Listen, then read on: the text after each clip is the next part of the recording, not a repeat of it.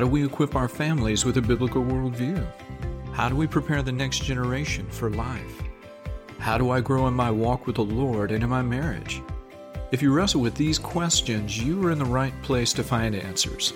Welcome to the Entrusting the Faith podcast.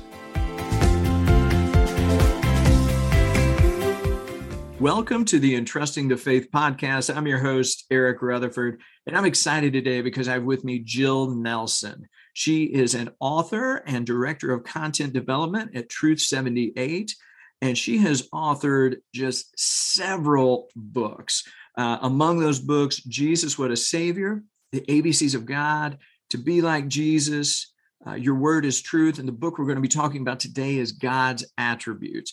But she's written a bunch more. She also develops training seminars, articles, other resources relating to children's and youth ministry. But even beyond that, she is a wife, a mother, grandmother to 6, soon to be grandmother to 7. Most of all, she loves the Lord and chases hard after Christ.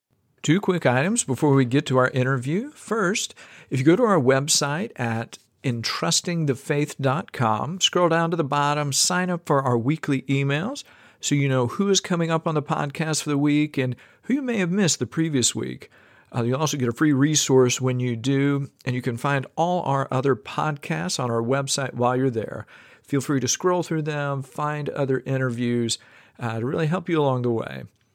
Second, this episode is just brought to you by my book, Leading While at Home, How Husbands and Fathers Can Biblically Lead Their Families.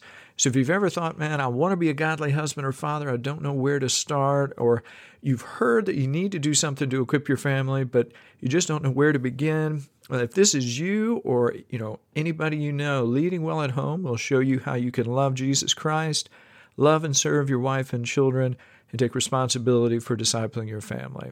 You'll be encouraged and given action steps that you can apply so that you're moving forward. Okay, now let's jump into today's episode. Jill, welcome to the show. Thank you. So glad you're here today. And so we definitely want to get to God's attributes in your book, which is, for everybody listening, it is phenomenal. And I'm excited to be able to make you aware of it today. Would you just share a little bit of your background and kind of what got you here? Okay, sounds good. Well, I grew up in a very loving family. We faithfully attended a mainline denomination Lutheran church. But it wasn't until my teen years that my older brother brought me to his church, which was an evangelical Bible church. And it was the first time I really clearly heard the gospel. And it's where God drew me to himself. It was about age 15, I think. From there, I went off to college. My actual major is biology.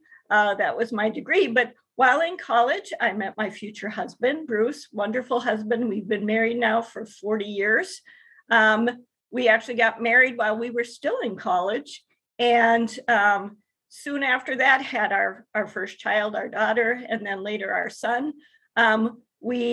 After we got married, we actually landed at a church called Bethlehem Baptist Church, which, well known for John Piper, was the pastor there. And so we were there for 30 years. That's where I got involved in children's ministry, and under David and Sally's leadership, just learned a ton. Working with children, a vision and philosophy for children's discipleship. And now my husband and I were at a little smaller Baptist church in Minnesota and involved there in teaching children. I love teaching children the Bible. And I'm happy that now my grandchildren are being taught biblical truth and being discipled, and just being able as a grandma now to influence them spiritually. So that's just a little bit of my background. I love that. It's this long-term, long view goal of biblical discipleship to multiple generations going forward. I love that. The grandparenting years aren't a time to check out. They're a time to further invest in the next generation. Oh, thank you for saying that too, because I think sometimes we so I'm a parent. My oldest is 16. My youngest is 11. Well, I've got 16, 15, and 11.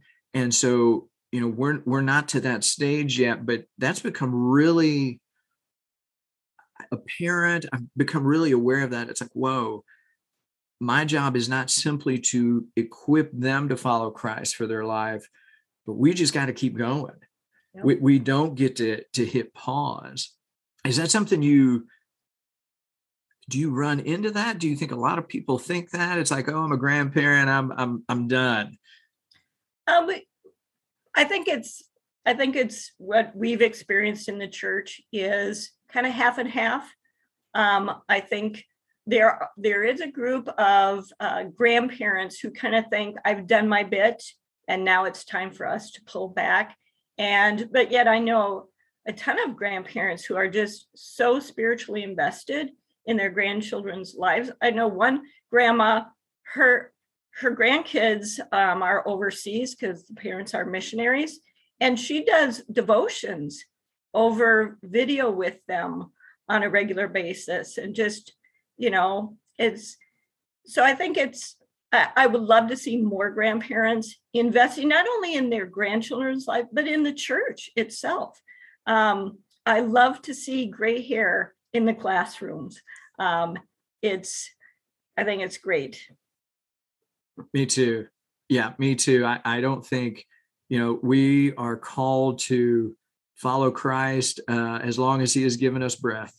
And so however many years that is. And so I'm excited for that. I'm excited to hear that. And not only about what you're doing, but about what you see around you in that long-term focus on discipleship.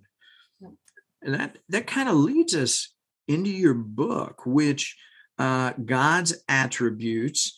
Would you tell us a little about the book? And it's like, I think we were talking before the show, it's being released today. So we're recording on May 25th. So it's now available. So would you tell us a little bit about it? Well, it was actually birthed almost 30 years ago. It's adapted from the first curriculum I ever wrote, which was called the ABCs of God, which was a curriculum based on teaching children the attributes of God. And where the idea came from actually was the first time a friend invited my husband and I to listen. They invited us to their church to hear this young pastor named John Piper preach. And my husband and I started going to Bethlehem. We were blown away. We had both grown up in the church our whole lives, and yet we were blown away by what we were hearing about who God is and what God is like. I mean, John gave such a huge vision of God.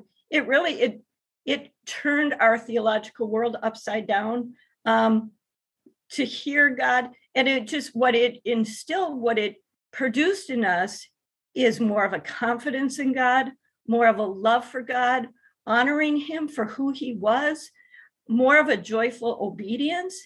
And what we found is we don't want our children to have to, wait till they're in their 20s to hear the God of the Bible just being taught and preached this way.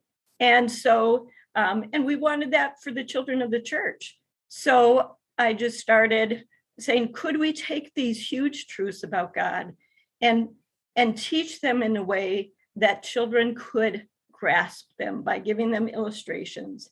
And so the ABCs of God was born. And thankfully, just a couple of years ago, P&R approach, we talked together about creating another book called God's Attributes for the Making Him Known series that they had started several years ago. And so the timing was right. And so now we have the book.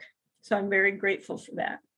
Oh, I love that. And I think you're absolutely right. It's that idea of if we can see God for who he is in all his glory, as much as we can understand in our finite understanding, which is limited, right? We can only understand so much because we are not God. We are the created, not the creator. it changes a lot. And it helps us understand really who God is. And that's, man, that's the hard part. That's the important part. Because if we don't know who God is, we don't know what we're worshiping. Right. And we're created to worship. And the world is bombarding us and bombarding our children with all sorts of things to worship and treasure. And they all look so appealing. And we need to give our children a view of the greatest treasure. I mean, children, I remember my son some years ago when he was a little kid, I think it's like 4 years old, he was watching some program. I don't even know what it was, but here was this hyperactive little boy, but he sat there totally engrossed. It's like he came out of himself because he was so wowed by what he saw. And too often, I think we give children such a puny view of God. And then we wonder why they're chasing after the world or this or that, and give them a big view of God that's in the Bible. And so that they're wowed. And hopefully the Holy Spirit uses that truth and just, it's like putting kindling under them, teaching them who God is, and just praying then that the Holy Spirit will set it aflame in faith. So I just get really excited introducing children to the most important things in the whole universe. Oh, and that's so important. It's that developing that awe. And I think you're right. We have such a puny view of God, and we just don't have that sort of moment or that understanding where it's like jaw dropping, no words to express, seeing and understanding who he is, where we just sit there and there is like literally no response other than wow, other than simply awe.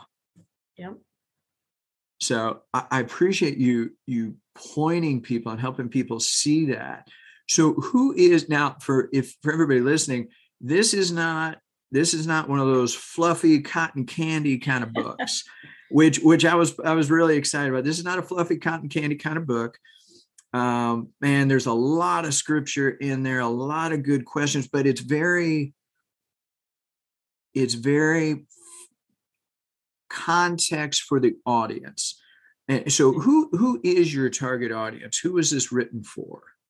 I would say elementary age children, especially 7 to 11-year-old would kind of be the targeted age. But, as an adult, I can just read these things over and over and be blessed by it. But it's really for those elementary age kids. And it's very interactive in its style. So it's best used with a parent or a grandparent sitting with a child and reading through it. I mean, it is reading accessible for an older child, but they're going to get the most benefit by reading it together with a believing adult. So because there's questions and there's spiritual interaction we want happening there. So it's not just give this to your child and tell them to read it. It's a discipleship tool. It's a devotional tool. And that makes perfect sense. And I can totally see sitting down, reading that with a child, going through it. And then as you do, you talk about 24 characteristics of God in the book. What led you to put them in? Was there a particular order? And you're like, I think they need to go in this way. Do they build off one another? Any reason for 24 and the order involved? Well, 24 came because the previous Making Him Known series books, they all have 26 chapters for consistency.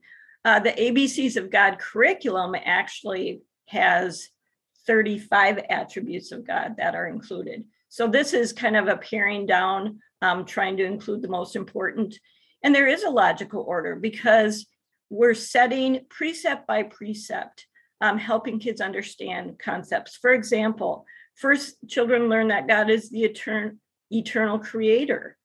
that he created everything. Then they learn that God is wise. They learn that God is almighty. The very next attribute they learn is God is sovereign. And that term, God is sovereign, it builds on those previous concepts. Because God is the creator, he has the right and authority over all of creation. He is wise in everything he does. He is all powerful to make all his plans happen. So sovereignty is God has the right wisdom and power to do all that he pleases. So it just building that way helps them understand those concepts. Further in the book, you'll see the order is very intentionally pointing toward the cross. Children need to understand that God is wrathful, but that he is also patient. He is merciful, and he came to be the deliverer. So it's building gospel, essential truths of the gospel, giving them an order so children can understand then what it means that Jesus came to be our deliverer. So yes, there is an intentionality in the order that is important and gives children a context for understanding God in a more logical manner in their thinking. Oh, that makes sense. That it builds off one another. That you're putting those pieces, those blocks in place as you're moving forward. You've got 24 chapters, 24 characteristics, but at the beginning of the book, you've got a chapter called The Most Important Questions. And you really kind of bring up two questions that set that roadmap for the whole book. So would you share what those questions are and why they are so important to understanding really the rest of the book? Okay. Well, the two most important questions are, who is God and what is God like? I mean, everything else of who we are, of what's happening in the world, what the world looks like, are really whittled down into those two questions. And when we read the text of the Bible, that's really what we're seeing, is God being the central character of everything.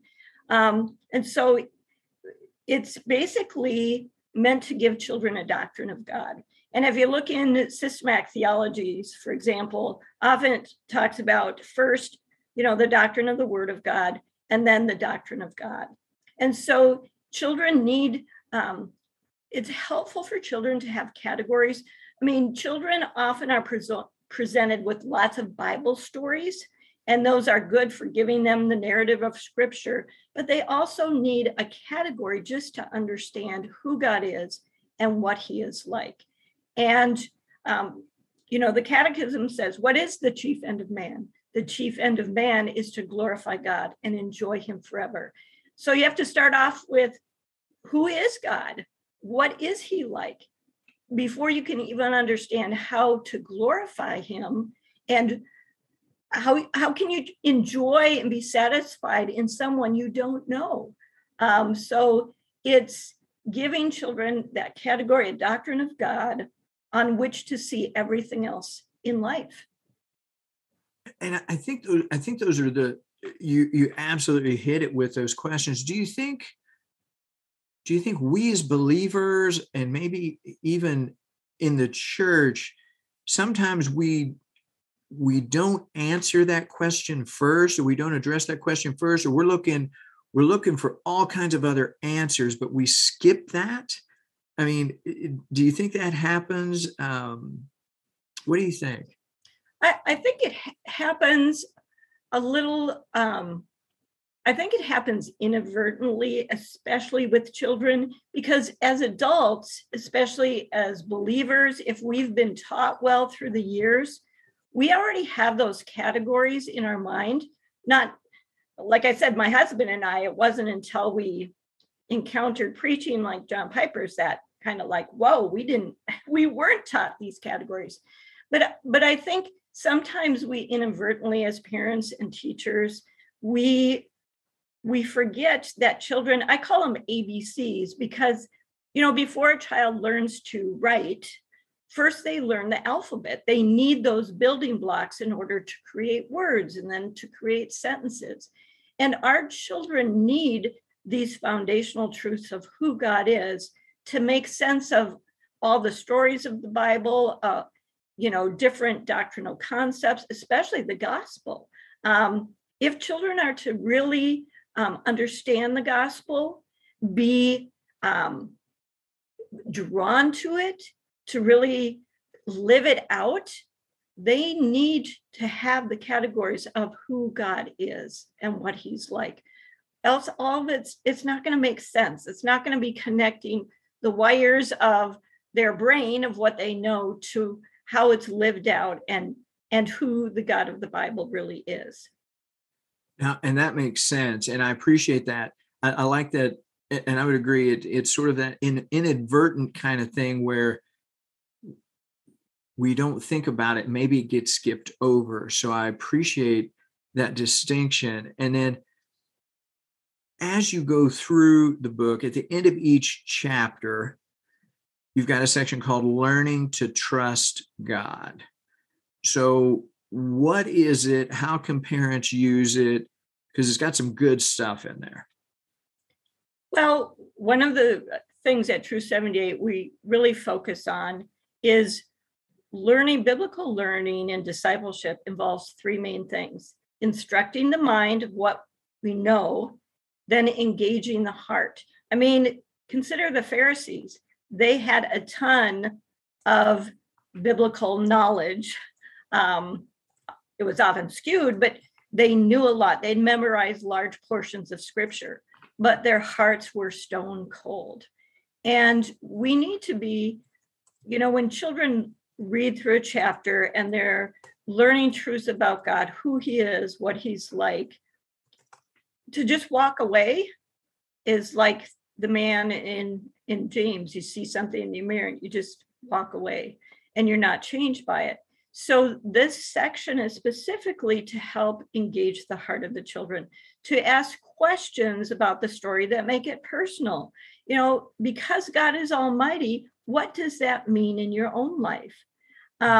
What does God cause you to feel and desire? What actions do you need to take to respond rightly to who God is? Which that's the third most important question, is how should we respond to God? So that is to really help parents or grandparents, whoever using the tool, to really open prompts for further spiritual discussion, to get into the heart of the child. And it also, talking about influencing the will. So it's not, what does the Bible just call us to feel, to desire, to love, to treasure? But what does it call the will to do? What actions, what words, what steps should we take?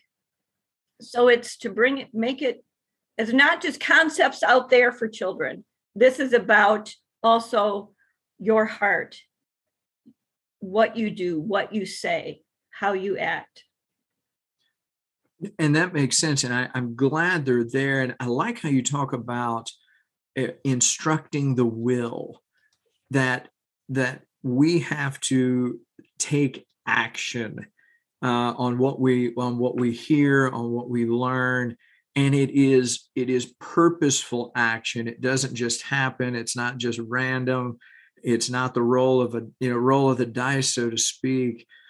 It's that volitional response of what we do. And yeah, that's something we have to, that's not only something we deal with ourselves and we have to do each day, but what we help our children and grandchildren to then say, okay, now that you know this, how do you act? One of, in the beginning chapter, talking about how should I respond, I use the example of a thunderstorm. A thunderstorm comes, you're outside, you're playing baseball, you see the lightning, the thunder comes, the wind is whipping around. How would you rightly respond? What kind of response would lead you to safety? But what kind of response would lead you to danger? And that's true when we learn about God. There is a response that he calls for that will lead us to everlasting joy in him or lead us to everlasting destruction. I mean, these are big issues. They're not minimal. And so as as an adult reading with a child, guiding children to see those, how response is crucial, how we respond to God is a big deal. And that's true. And it's eternal consequences. Yeah. It is eternal consequences at stake, not simply for our lives, for our children's lives, but then what we and they both learn and understand, and how we then, all of us, then influence those around us and those who come after us, where if we don't get that right, it leads into all kinds of heresy, destruction. Yeah. You just read the Old Testament and you're like, wow, all these people should have turned out so much better. And yet they forgot, right? They just didn't apply what they learned. Yeah. And we need to learn from that. And we need, when you're reading about Israel grumbling in the wilderness, and you think, how stupid could they be? I mean, they've just been let out of captivity in Egypt, and now they're grumbling, just days later. And to ask a child, are you ever like the Israelites? Do we ever act that way? Do we grumble against God? That they're seeing that our hearts are prone to the same response, and learning through those examples from Scripture, and see what God is calling us, what is the right response, is really crucial to help children make those connections. It is. And it's one of those, helping them to see it. I mean, even for any believer, it's that sobering realization that we are just like everybody else who has come before us, right? We are lost apart from the grace of God and the work of the Holy Spirit in our lives. We bring nothing to the table that Christ didn't give us. And so that's a stark reminder. And kind of with that, that's one of the other things I really like with each chapter. You just have questions as you go through the chapter.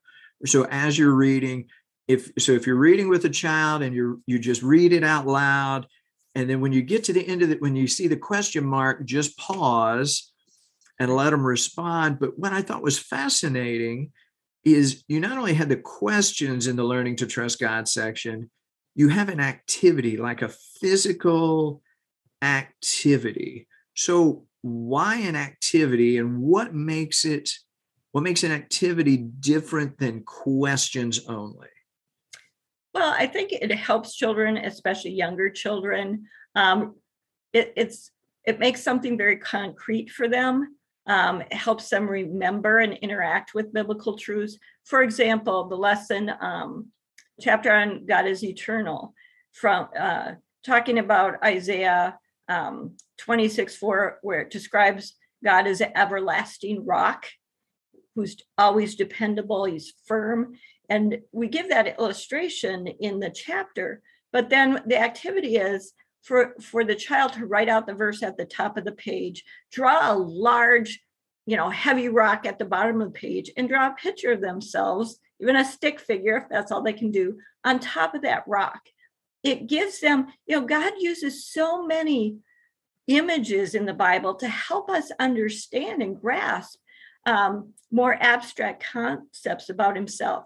Describing himself as a rock, it doesn't mean God is a rock, but for a child, if they can, draw this picture and put themselves on a rock, it just helps them to better understand, I can depend on God. I can stand upon his promises.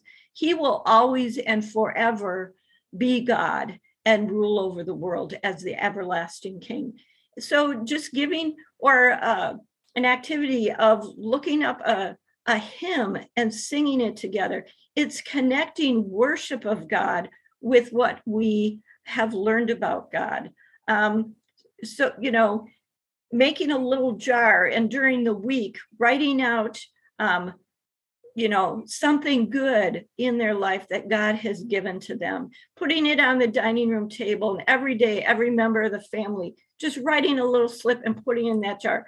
That's a visible reminder to a child that God is good, and his goodness is seen in big ways, in little ways, in the lives of their families. So that it just helps children drive home important truths and gives them an action they can do in response.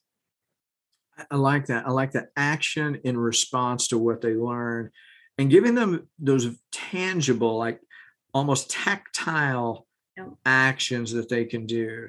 And you talk about the description of just drawing a picture of a rock and drawing yourself on the rock. I can totally see then any big rock they ever see out in the world around them. They can they run up, and because that's what kids do, right? They see a big rock, they just run up and they got to stand on it and they climb on it. But it's like, oh, I remember drawing this picture. Now I'm standing on this rock that I couldn't move if I had to. Like, in fact, I see these thunderstorms and all this other stuff.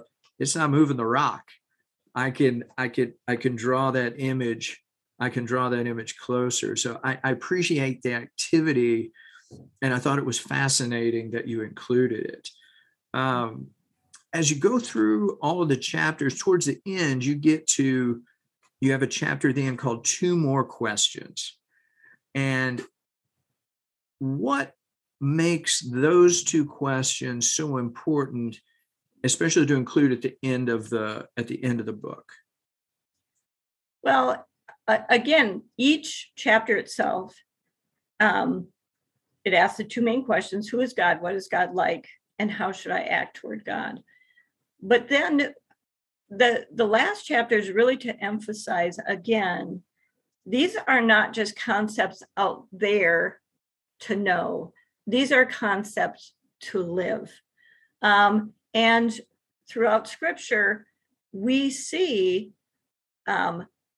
what our identity is. And let me tell you, in the last couple of years, the world has quite an identity to give children, a self-derived identity. You can be whoever you want to be. You can, if you say you're a unicorn, you're a unicorn, and everybody's got to say you're a unicorn, or you end up canceled or something, or lose your job. So I want to make sure kids understand they have been who they are. They are God's image bearer, made for his glory. And God calls them to be something also. And then I just use a series of short verses, be wise, be glad, be strong in the Lord. And what I want them to see is those are concepts they've already learned that describe God. And so basically we're talking about the communicable attributes of God, that God shares with his people these characteristics, these things in a certain measure. And he calls us, we're not called to be unicorns or, like monkeys or dogs or anything. We've been created and designed in a very special way as his image bearers to be we are called to be like Jesus. We are called to be like his son.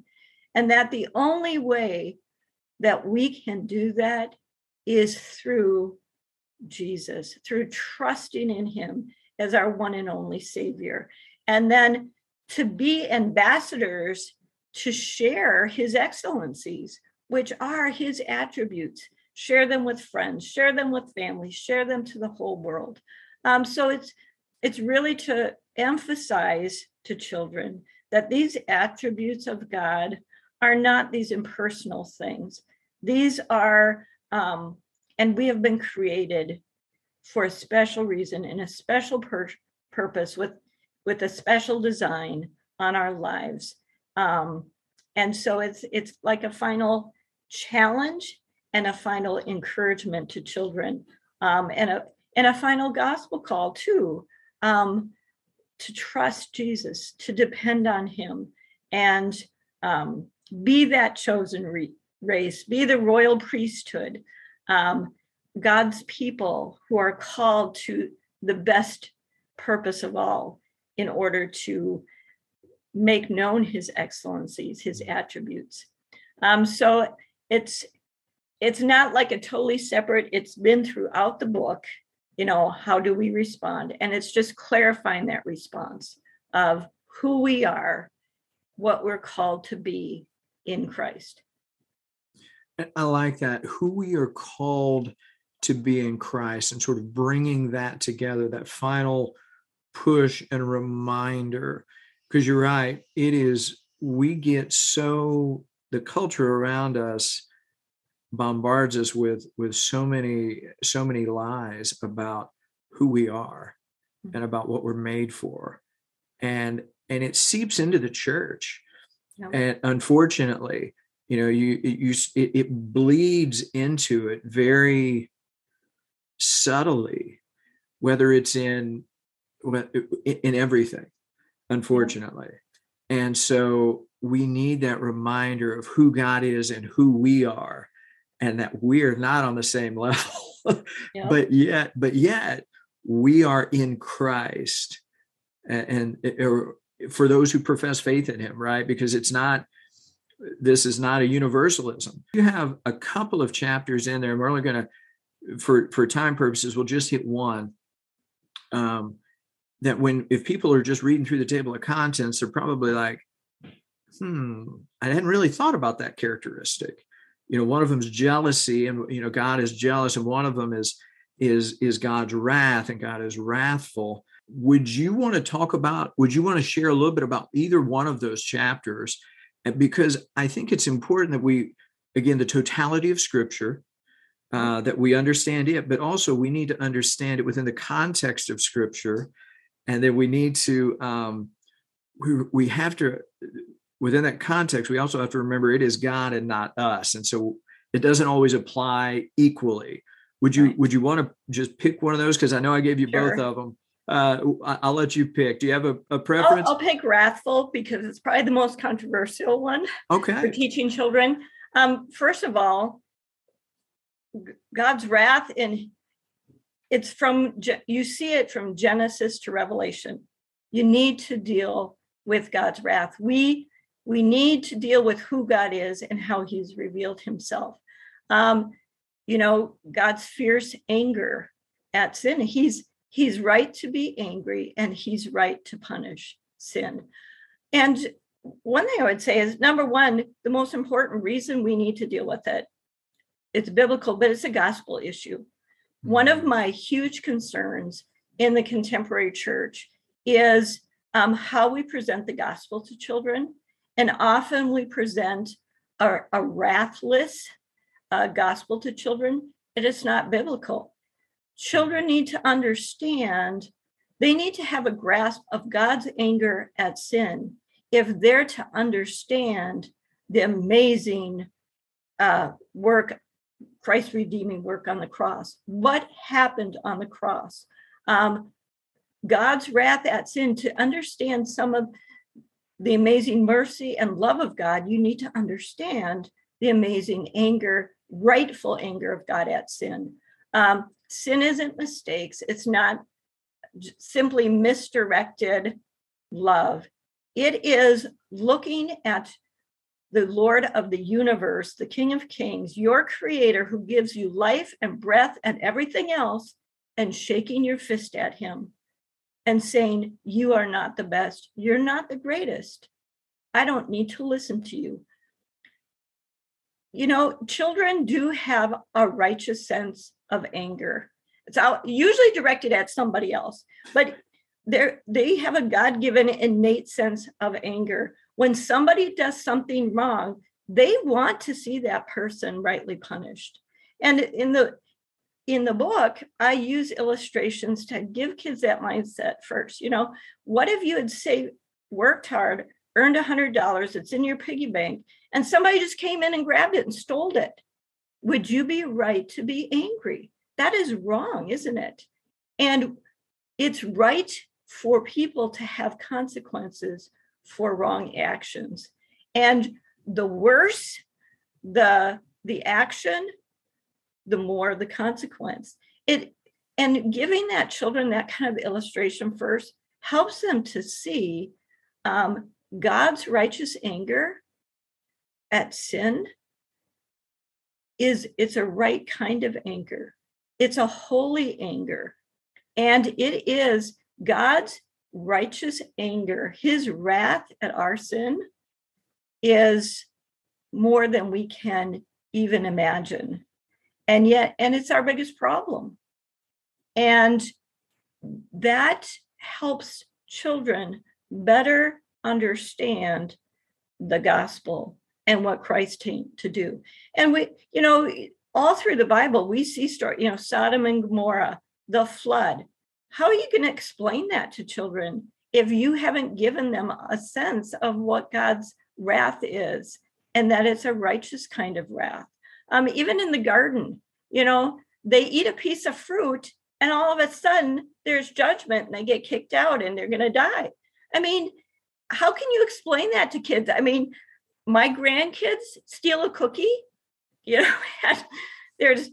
so children need this concept. And I can say, teaching children for the last 35 years, teaching the lesson on wrath, I have never had a child fall apart or be unnecessarily emotionally traumatized by it, because children are still very matter of fact. They don't have a lot of the emotional baggage. They don't think through it in the way an adult does. But we're starting by giving this concept, explaining it biblically. And so when I've taught kids, are like, well, of course God would be angry at that. It follows. If you give it a context for what it is that people are doing when they're sinning against God, when they're disobeying him, it gives more of, oh yeah, I'd be right to be angry. So I think it's just really important that it's also just your tone and manner and demeanor when you teach on these, you don't make it horrific and, but, matter of factly and with a sober tone, helping children to really pause. And, God, there's nobody who is as angry as God. There's nobody who is as right to be angry as God. And just giving them those kind of concepts and then, leading them. But the next chapter, God is patient. He doesn't have temper tantrums. He doesn't fly off the handle. He's patient in his anger. And just, and he's also merciful. He longs to forgive sinners. So it's a biblical issue. It is, God cannot be loving if he also doesn't hate and is angry at sin. He cannot be holy if he isn't rightly angered by sin. I mean, if I buy my grandchildren a special donut, beautiful donut with sprinkles and everything, and get the garbage lid that's all gunky and stuff and put the donut on there and hand it to them, that wouldn't be right, And a holy God cannot tolerate sin.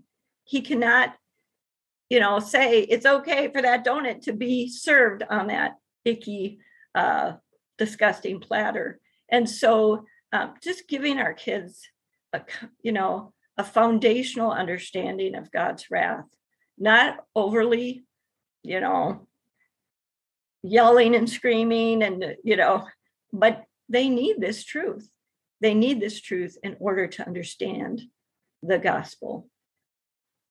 And I would agree. I think you can't understand the immensity of his grace if you don't understand the immensity of his wrath and his anger and righteous anger towards sin, and how even one sin, like you said, in the garden, They ate a piece of fruit, and we think, oh, that wasn't that big of a sin, but God doesn't grade on their consequences are different based on what happens, but sin is sin, right? It's all equal. We have all sinned against a holy God in anything that separates us. So I was really glad you had that one in there, and I loved how you described it.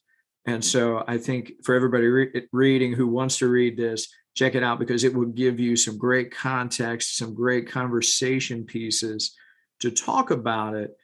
Because again, like you were saying, Jill, we can't see the glory of God apart from God's wrath and God's grace both. And so as we wrap up here, any takeaway you want to leave with families? Anything, bit of encouragement, action item, anything you would like to leave them with to apply in their lives? Well, I guess the only thing I would want to say is it's from the dedication. I dedicated this book to my oldest granddaughter, Elizabeth. And here's what I said. May the words of this book help you to see the incomparable greatness and worth of God. Through Christ, may you experience God as your greatest treasure and your all-satisfying joy. May you trust, love, and follow him all the days of your life. And I think if this book can serve in just a tiny, tiny way to do that, I think it'd be wonderful. Oh, indeed. Indeed. And so if people want to know more about you, where they can get the book, where do you want them to go? Well, where they can find out more about our resources is truth78.org, which includes lots of training resources, equipping resources, plus this book and the Making Him Known series. The other place I would say is P&R Publishing, who published this particular book, and it's part of their series called Making Him Known. And I think there's 8 books in this series now, 8 or 9 books in this series, and all written kind of with the same devotional aspect.